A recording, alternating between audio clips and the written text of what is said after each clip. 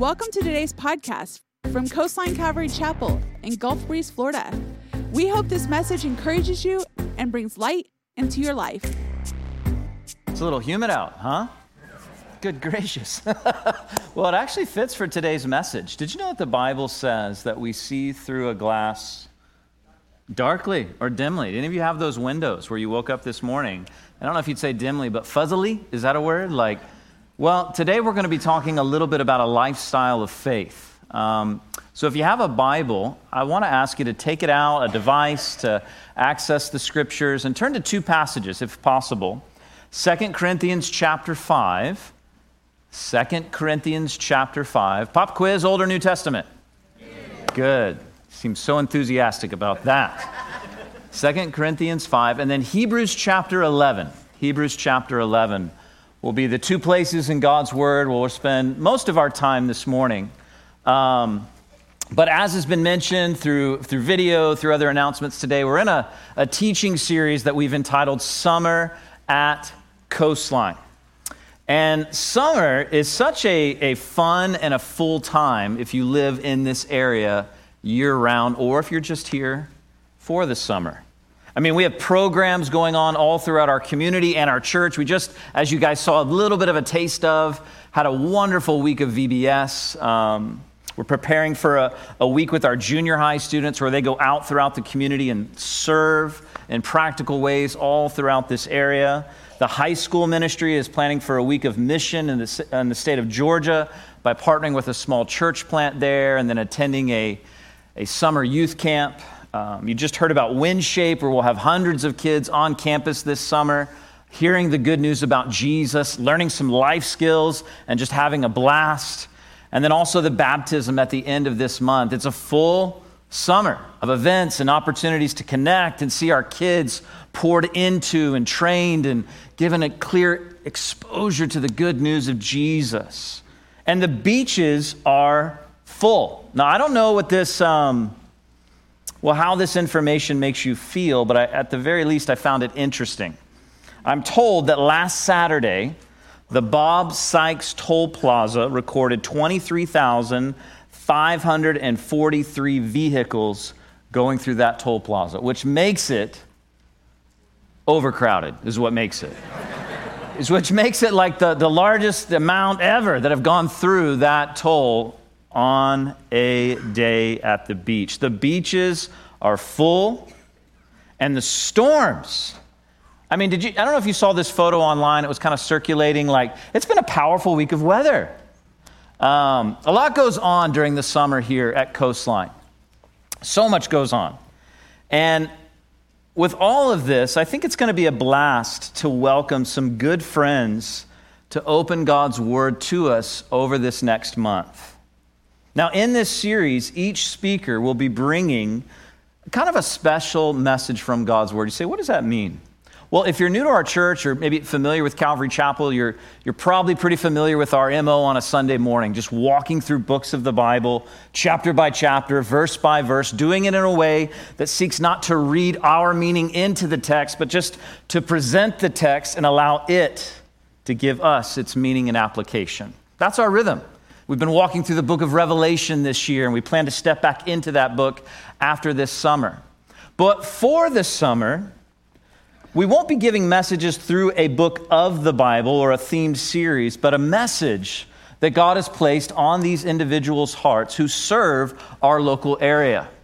And when we end the summer, we plan to bring Pastor David Guzik in September, who's just a gift to the church. I mean, to our church, yes, but to the church. He has a wonderful free commentary entitled Enduring Word. And he's going to be here for an Enduring Word weekend in which he kind of takes time on a Friday night, a Saturday morning, and on a Sunday to give us an overview of end times and what God plans to do to bring righteousness, truth, and judgment, and His grace to this world. And this morning, I'm honored to be able to share with you. And as we get into the study of God's Word, I simply want to ask this question. I feel compelled to ask this question. And I've got to be honest with you. I wrestled a lot with this message. I think I wrote 4 different messages for this Sunday.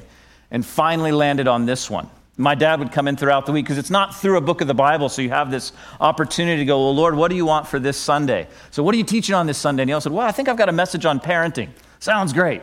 And I think I've got a message on marriage. Sounds great. Where I landed this morning was a message on the lifestyle of faith. And I feel compelled to ask this question. Do you ever struggle? That's a good question, but that's not my question. Do you ever struggle with hearing the voice of God?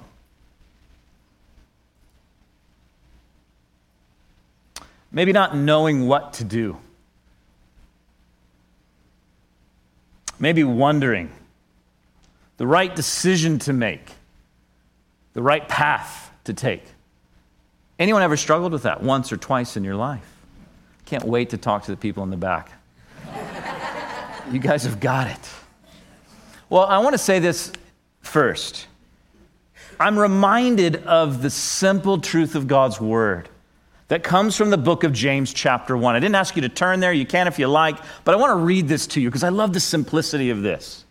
If any of you lack wisdom, let him ask of God, who gives generously to all without reproach, and will be given. But let him ask in faith with no doubting, for the one who doubts is like a wave of the sea that is driven and tossed by the wind. That person must not suppose that he will receive anything from the Lord. A double-minded man, and stable in all his ways. I love how clear that is, how direct that is. Are you struggling to hear from God, to know his word, to know his wisdom? Just simply ask. Ask him. But be ready for his answer. If I were to put that in the NIV, Neil's interesting version, that's what I see there. Struggling with wisdom? Ask of God. He's not against you, he's for you. But with what he shares, settle in your heart, settle in your head, settle it with your hands, that what you say is what I say. What you call me to do, that's what I do. That's the one who hears from God. The one who says, Lord, my life is forfeit. It's a blank canvas for you to do whatever you want to do, like that song that the kids sang this morning. My life is your workmanship.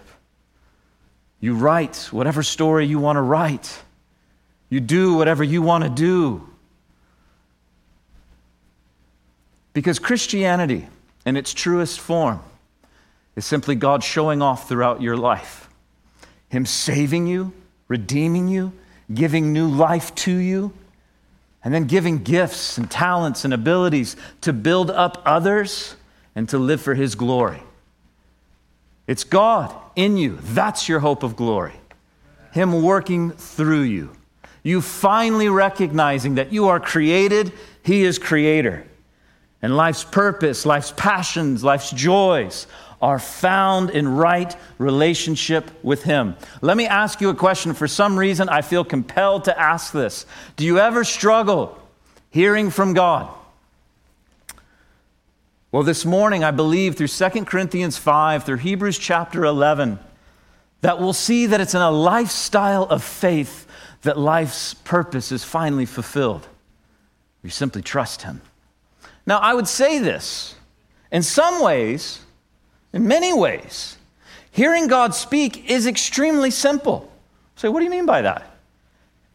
It begins and it grows in a relationship with Jesus. Let me read to you 1 Timothy chapter 2, verse 5. This is Paul writing to a young leader, a young pastor. He says this, there is one God and one mediator who can reconcile God and humanity. Does anyone know his name? Yes, Jesus. Jesus Christ. That's the one. And he gave his life to what? I like what the New Living Translation says. To purchase freedom for everyone. So life in Christ is freedom. It's not bondage. It's not a rule book to follow and find out the things that you don't and can't and shouldn't do. Oh, it has those things. But But you've heard me say this many times. Sin is not bad because it's forbidden. It's forbidden because it's bad. Like God's word will highlight those things that, no, don't do this. Why? Because it will destroy you. But it's meta-narrative. The theme of this book is that God loves you. He's made a way for you to have a right relationship with God. And you know what it looks like? It looks like freedom. Freedom. That's what it looks like. See, hearing from God in many ways is simple. It's about Jesus. Secondarily, having God's word. I love this, that you can have confidence that you're hearing from God when you're in His word. His word being understood and applied rightly. I heard one person saying this: complaining about a silent God while your Bible is closed is like complaining about not getting a message or text when your phone is turned off. Like, you want to hear from God, open up His word. Open up His word. That's where He speaks. Don't you wish there was a church that helped you daily get into God's word? Man, just get into daily, be in His word. Daily, be people of the book. It's a relationship with Jesus. It's knowledge of His word. And this is something He's been showing me throughout my 4 decades of life. God gives people into your life. People. In Exodus chapter 20, listen to some of the first people He gives to many of us. Honor your father and your mother. Then you will live a long and full life in the land the Lord God has given you. Listen, we live in a world with increasingly more broken images of what family is designed to be. It's ever so more important for us to be Christians that know this book, because you're presented with so many other messages that would say, this is good news, this is good news, this is good news.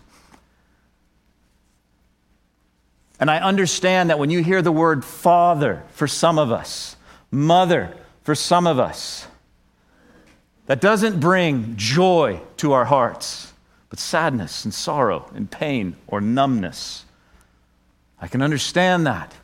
We live in a world with broken images of family, but God's intention is that mom and dad would be there to love, to lead, and to launch you into life. That's the purpose of a parent. Not to entertain, but to train. Not to just allow, but to love. And not to just hope that things, but to see you launched well. And the Bible says, Exodus 20, God's given mom and dad. Why? Honor them. Obey them. Especially if you're under their roof. Why? Because God wants to use them so that your life would be lived well. God gives us His word. We have a relationship with His Son. But He gives us people. Ephesians chapter 4, the New Living Translation says this: these are the gifts Christ gave to the church. And He begins to list people. The apostles, the prophets, evangelists, the pastors, the teachers.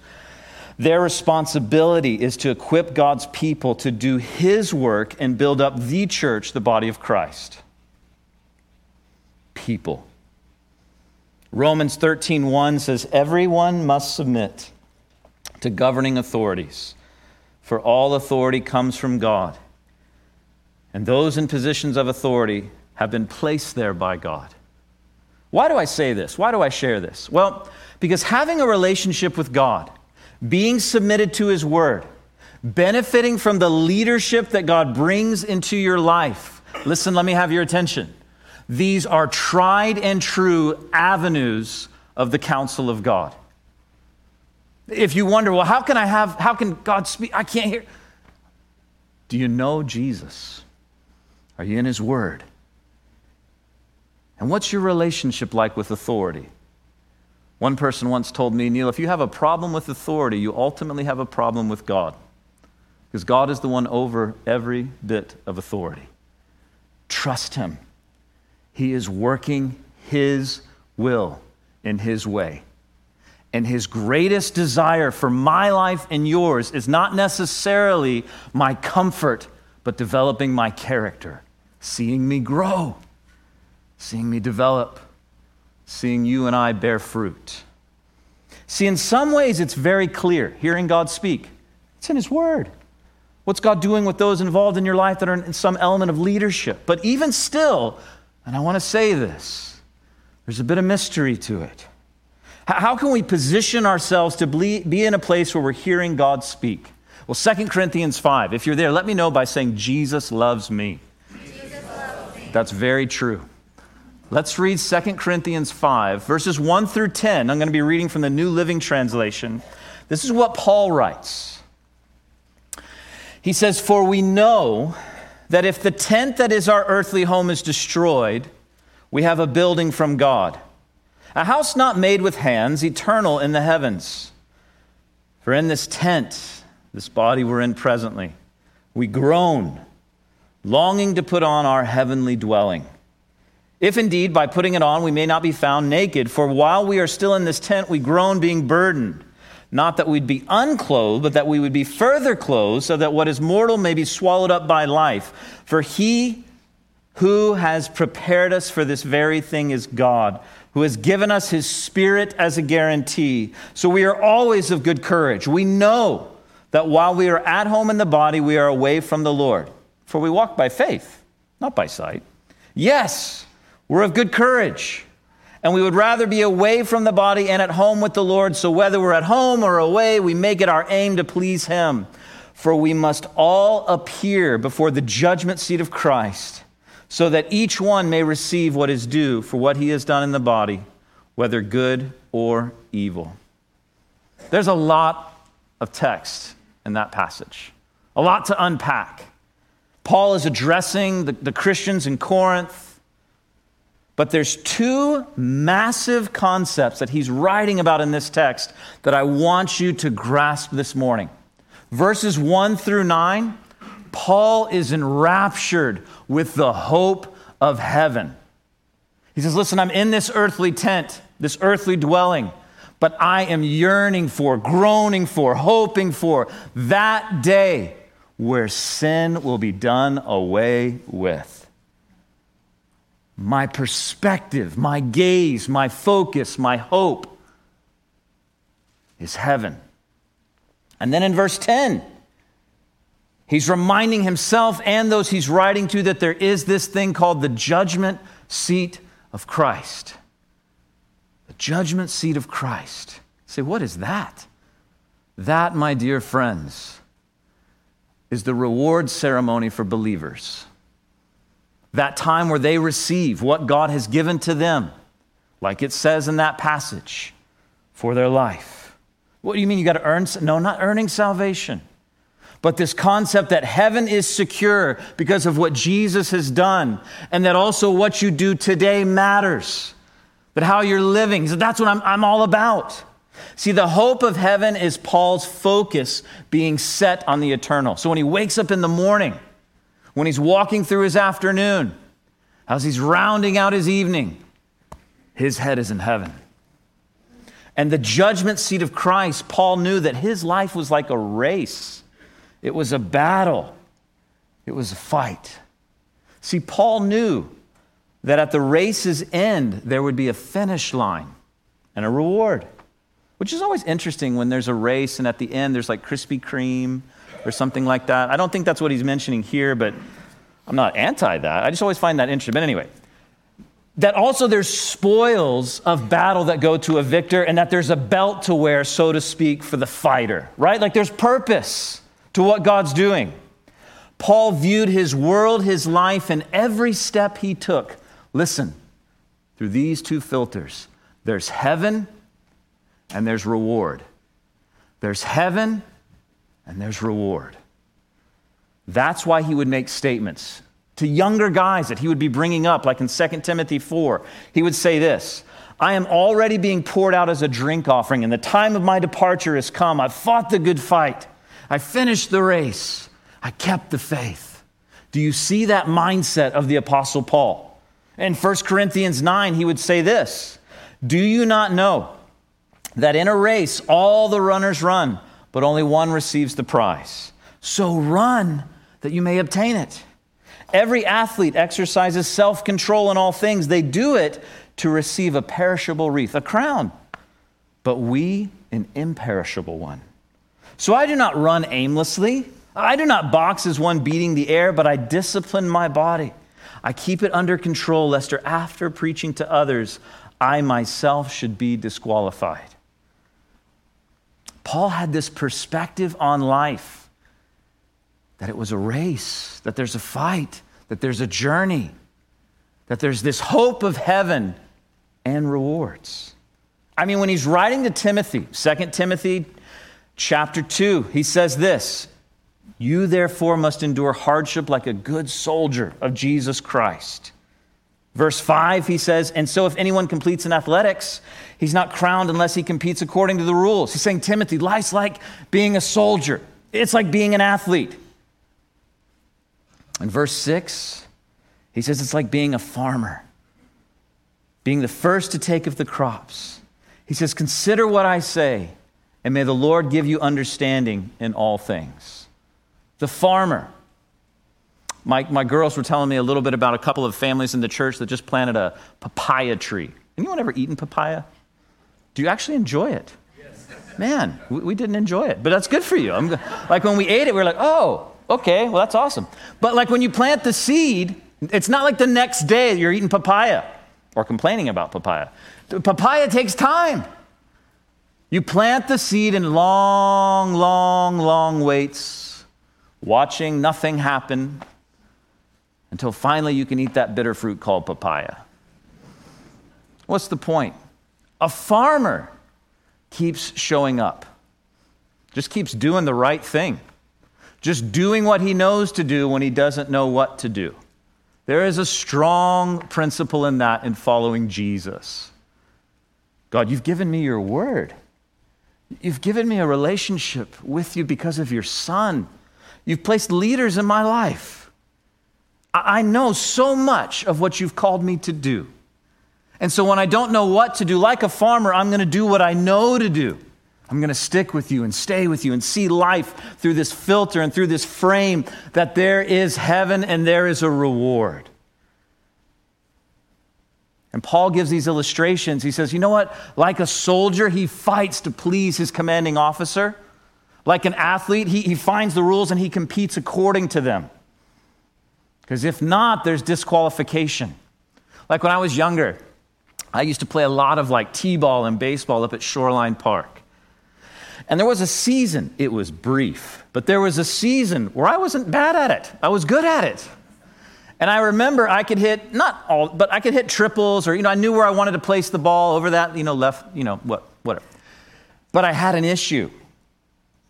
I would often crack the bat, see a hit, and then I'd sling the bat. Has anyone ever seen a kid do this? It's not advised. It's not something you want to be doing. And I remember the ump would often say, if you throw that bat, I'm going to call you out. I'd be like, okay, well, I wasn't doing it intentionally. But I'll never forget a game where I hit, and it was like, man, he even let me round it all the way to third. And I got the triple, and as soon as I got there, he goes, you're out. And I was like, what? He said, you slung the bat. Why do I say this? You know what I think matters most in ministry? And I don't just mean that for someone who works at a church. I mean, your life is ministry. Hopefully you know that by now as a believer, that what God's called you to do is to serve him by serving others and for his glory. You know what matters most in that? Character. Character is what matters most in ministry. If you're paying attention at all to the current pastoral landscape, it seems like God is shaking that tree of character and showing us that this is what I'm after. I'm after genuineness of heart. Paul says this, listen, in life, it's about the hope of heaven. It's about the rewards. It's like an athlete. It's like a farmer. It's like a soldier. Like a soldier, please your commander. Like an athlete, compete admirably. Don't throw the bats at people, right? Like a farmer, be patient. Be patient. Life for Paul was about heaven and a heavenly reward. And then he makes this massive statement that if you're a Christian, it's probably on a coffee cup or a t-shirt somewhere in your home. We walk by faith and not by sight. I mean, that's massive for us as believers, but it's almost parenthetical in the text. Like he's so enraptured with heaven, so enraptured with the reward of heaven. And he says, almost like, we walk by faith, not by sight. And I love what one author says about this. I wanted to put it up on the screen. He says, what sustained Paul was the realization that this was a temporary and transitory state, like the humidity of Northwest Florida. It will end. He focused not on the present, but the future conditions, not on the seen, but the unseen. To live this way is to live by faith, not by sight. It's to live in light of the ultimate rather than immediate realities, to be obedient to God's commands despite the hardship that obedience produces. Someone once shared with me, Neil, one of the most challenging things we encounter as human beings is often we exchange what we want most for what we just want in the moment. Like we don't keep that perspective of whatever it is that God's calling us to, and we exchange what we want most for what we want in the moment. And this is what Paul says, my hope is heaven, the heavenly rewards. And because of that, we live by faith, not by sight. We walk by faith because heaven is the ultimate, and there's going to be a reward ceremony that you don't want to miss. And here's the key thing I want to share this morning. It took me all that to simply say this. I believe we can position ourselves to hear God speak by simply trusting Him. Trusting Him. Walking by faith. Acting upon what God has already spoken, taking Him at His word in confidence, and then living in light of His character and His faithfulness. You need to know God's character. He's not vindictive against you. He's not out to destroy you. Recognize that on the cross of Jesus Christ, Jesus fully satisfied the wrath of God against all sin on your behalf. God's not upset with you. He's not out to get you. So as you're making decisions, as you're impacted by decisions you've made, make your decisions based on the character of God. God's good. God's faithful. God's kind. God's loving. Faith is this simple trust in Him. But faith that's not an action is not faith at all. Faith is evidenced through our life. See, that's what we see in Hebrews chapter 11. If you have your Bibles, I want you to turn there with me, if you would. Hebrews chapter 11. If you're there, let me know by saying, Jesus loves me, the Bible tells me so. Hebrews chapter 11. It's this great illustration, almost like this hall of fame, hall of faith, of those who not just knew God, but lived in a way that evidenced that they knew God with their lives, simply doing what He called them to do. And I want to just highlight a couple of examples. Look at verse 7 of Hebrews chapter 11. We read about Noah. Verse 7, it says it was by faith that Noah built a large boat to save his family from the flood. He obeyed God, who warned him about the things that had never happened before. By faith, Noah condemned the rest of the world and received the righteousness that comes by faith. Think of Abraham with Isaac. Look at verse 17, where the author of Hebrews says this, it was by faith that Abraham offered Isaac as a sacrifice when God was testing him. Abraham, who had received God's promises, was ready to sacrifice his only son, Isaac. Set yourself in the sandals of Abraham.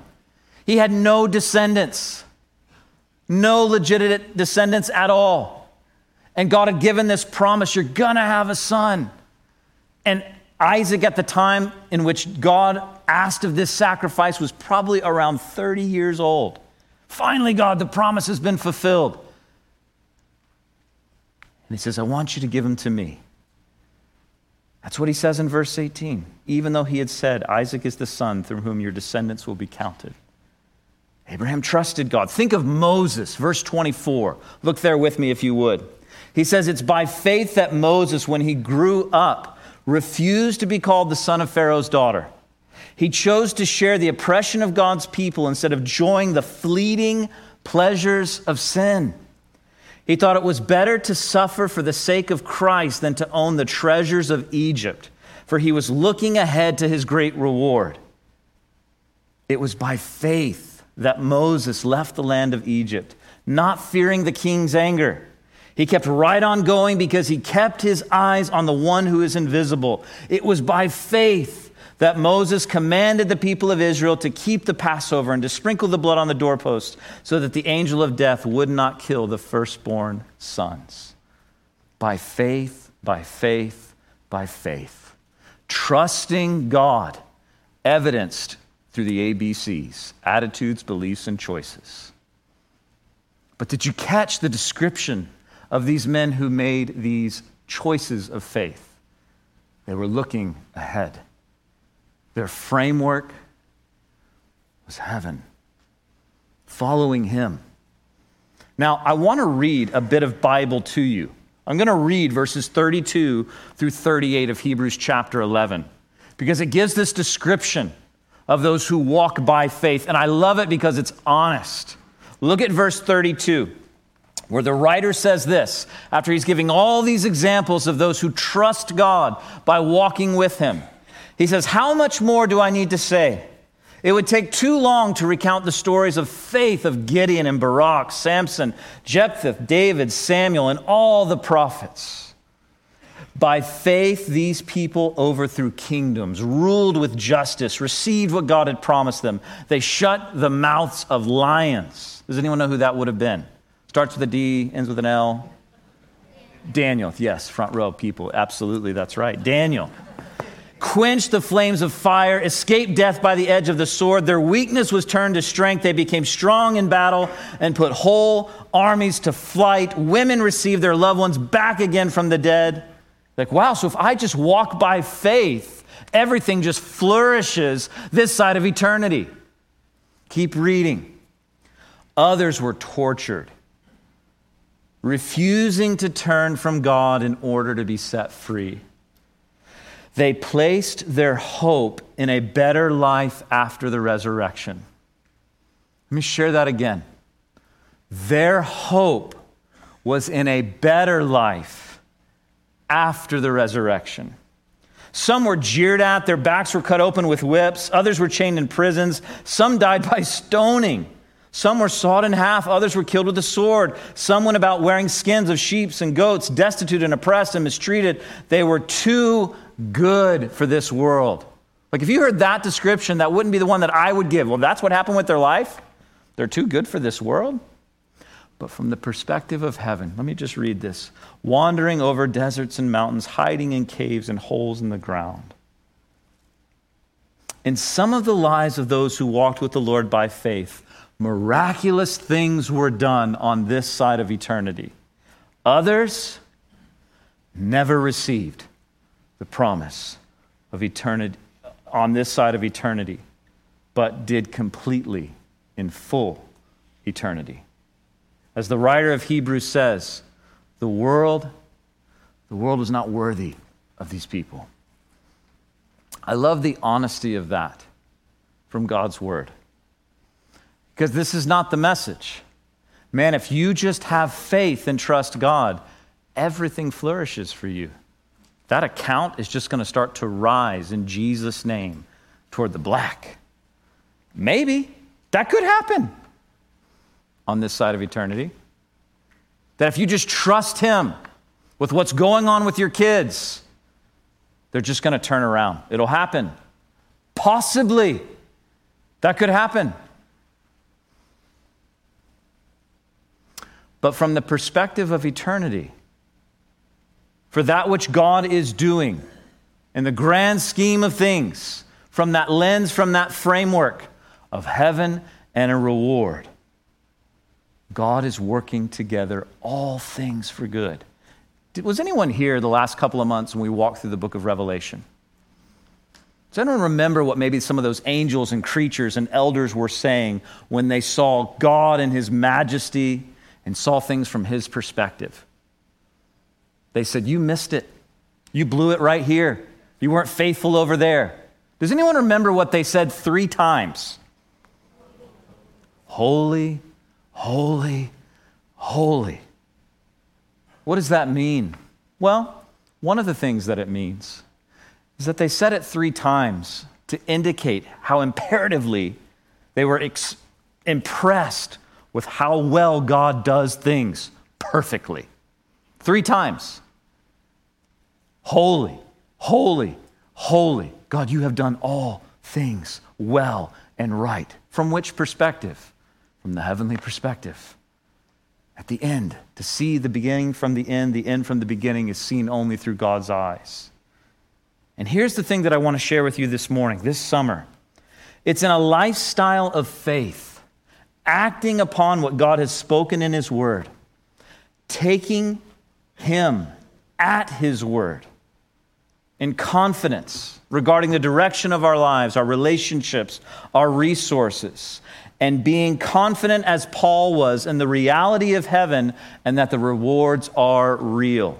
It's in a lifestyle of faith that we position ourselves to be in that place where we're hearing from God and living a life that matters for now and eternity.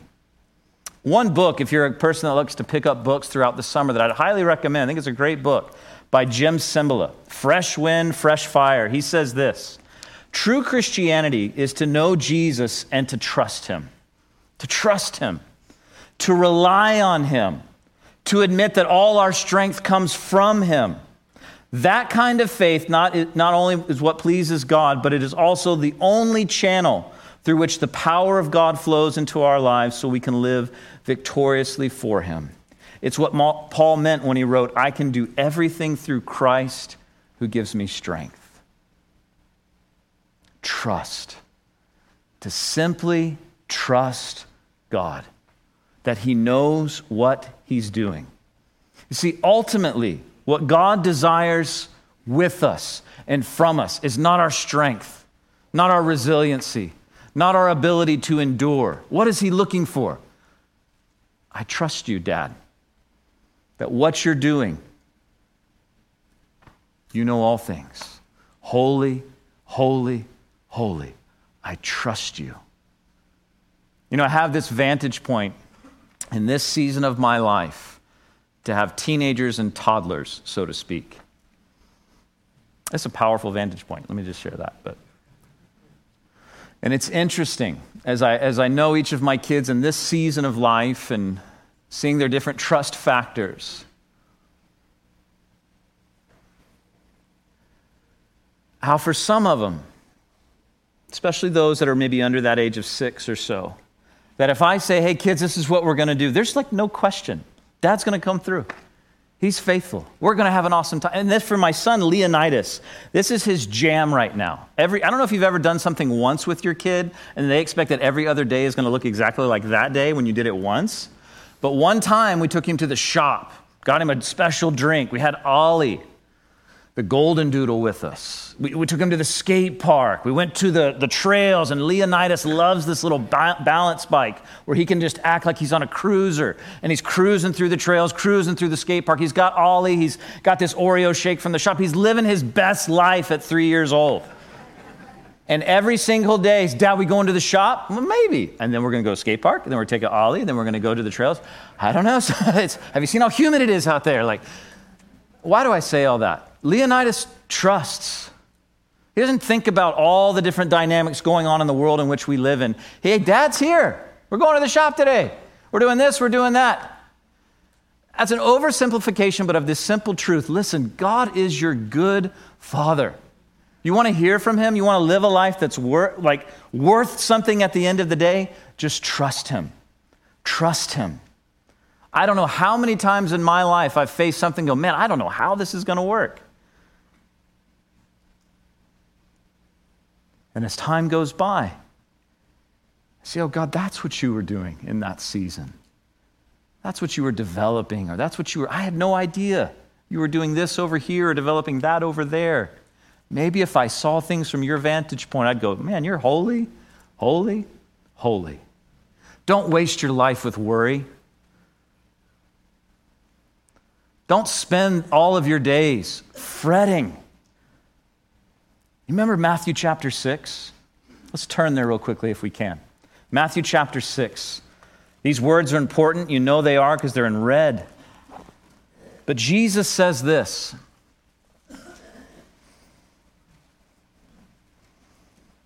He's giving this amazing message called the Sermon on the Mount.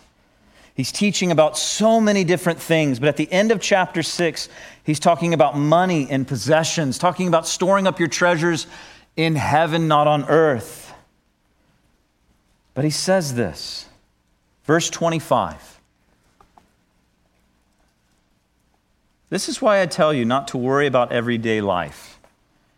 Whether you have enough food or drink or enough clothes to wear, isn't life more than food, your body more than clothing? Look at the birds. They don't plant or harvest or store food in barns, for your heavenly Father feeds them, takes them to the shop. And aren't you far more valuable to him than they are? Can all your worries add a single moment to your life? Why worry about clothing? Look at the lilies of the field, how they grow. They don't work or make their clothing, yet Solomon in all his glory was not dressed as beautifully as they are. And if God cares so wonderfully for the wildflowers that are here today and thrown into the fire tomorrow, he will certainly take care of you. Why do you have so little faith? Don't worry about these things, saying, what will we eat or drink or wear? These things dominate the thoughts of unbelievers, but your heavenly Father already knows your needs. So what do? Seek the kingdom. Above all else, live righteously, and he will give you everything you need. So don't worry about tomorrow, for tomorrow will bring its own worries. Today's trouble is enough for today. Do you ever struggle hearing God speak? I would just simply ask you and call you back to something which is so simple. Just trust. Live a lifestyle of faith. That God loves you, he cares for you, that he is the creator, and what he's looking for simply is a relationship with you where you just say, Dad, I trust you. That what you're doing, you're working all things together. It's a lifestyle of faith. See, it's not his gifts or his promises that truly fulfill our souls, but it's the very presence and person of God.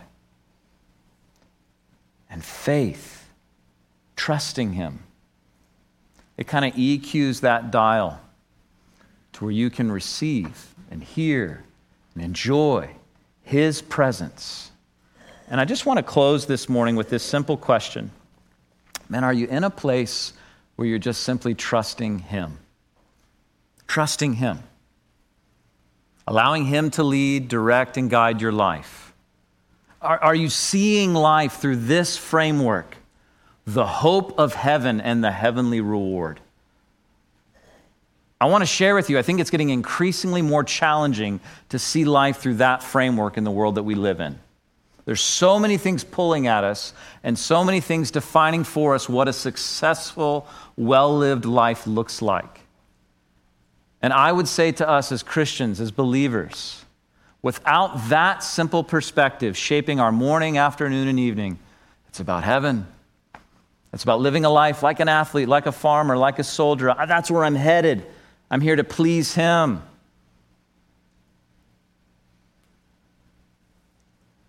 There's so many things pulling. To live life well is to simply be placed in a place in your heart where you're trusting him and have faith in him. Hearing God speak is so simple. It's trusting him.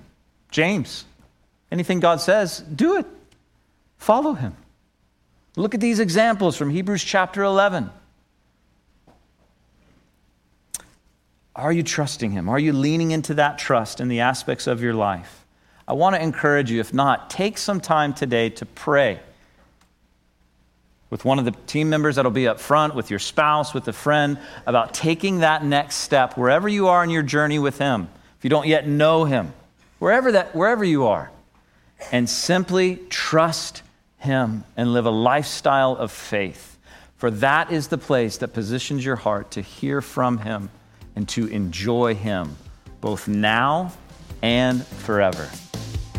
We hope you enjoyed today's podcast. Join us again as we dive into the scripture, going verse by verse here at Coastline Calvary Chapel.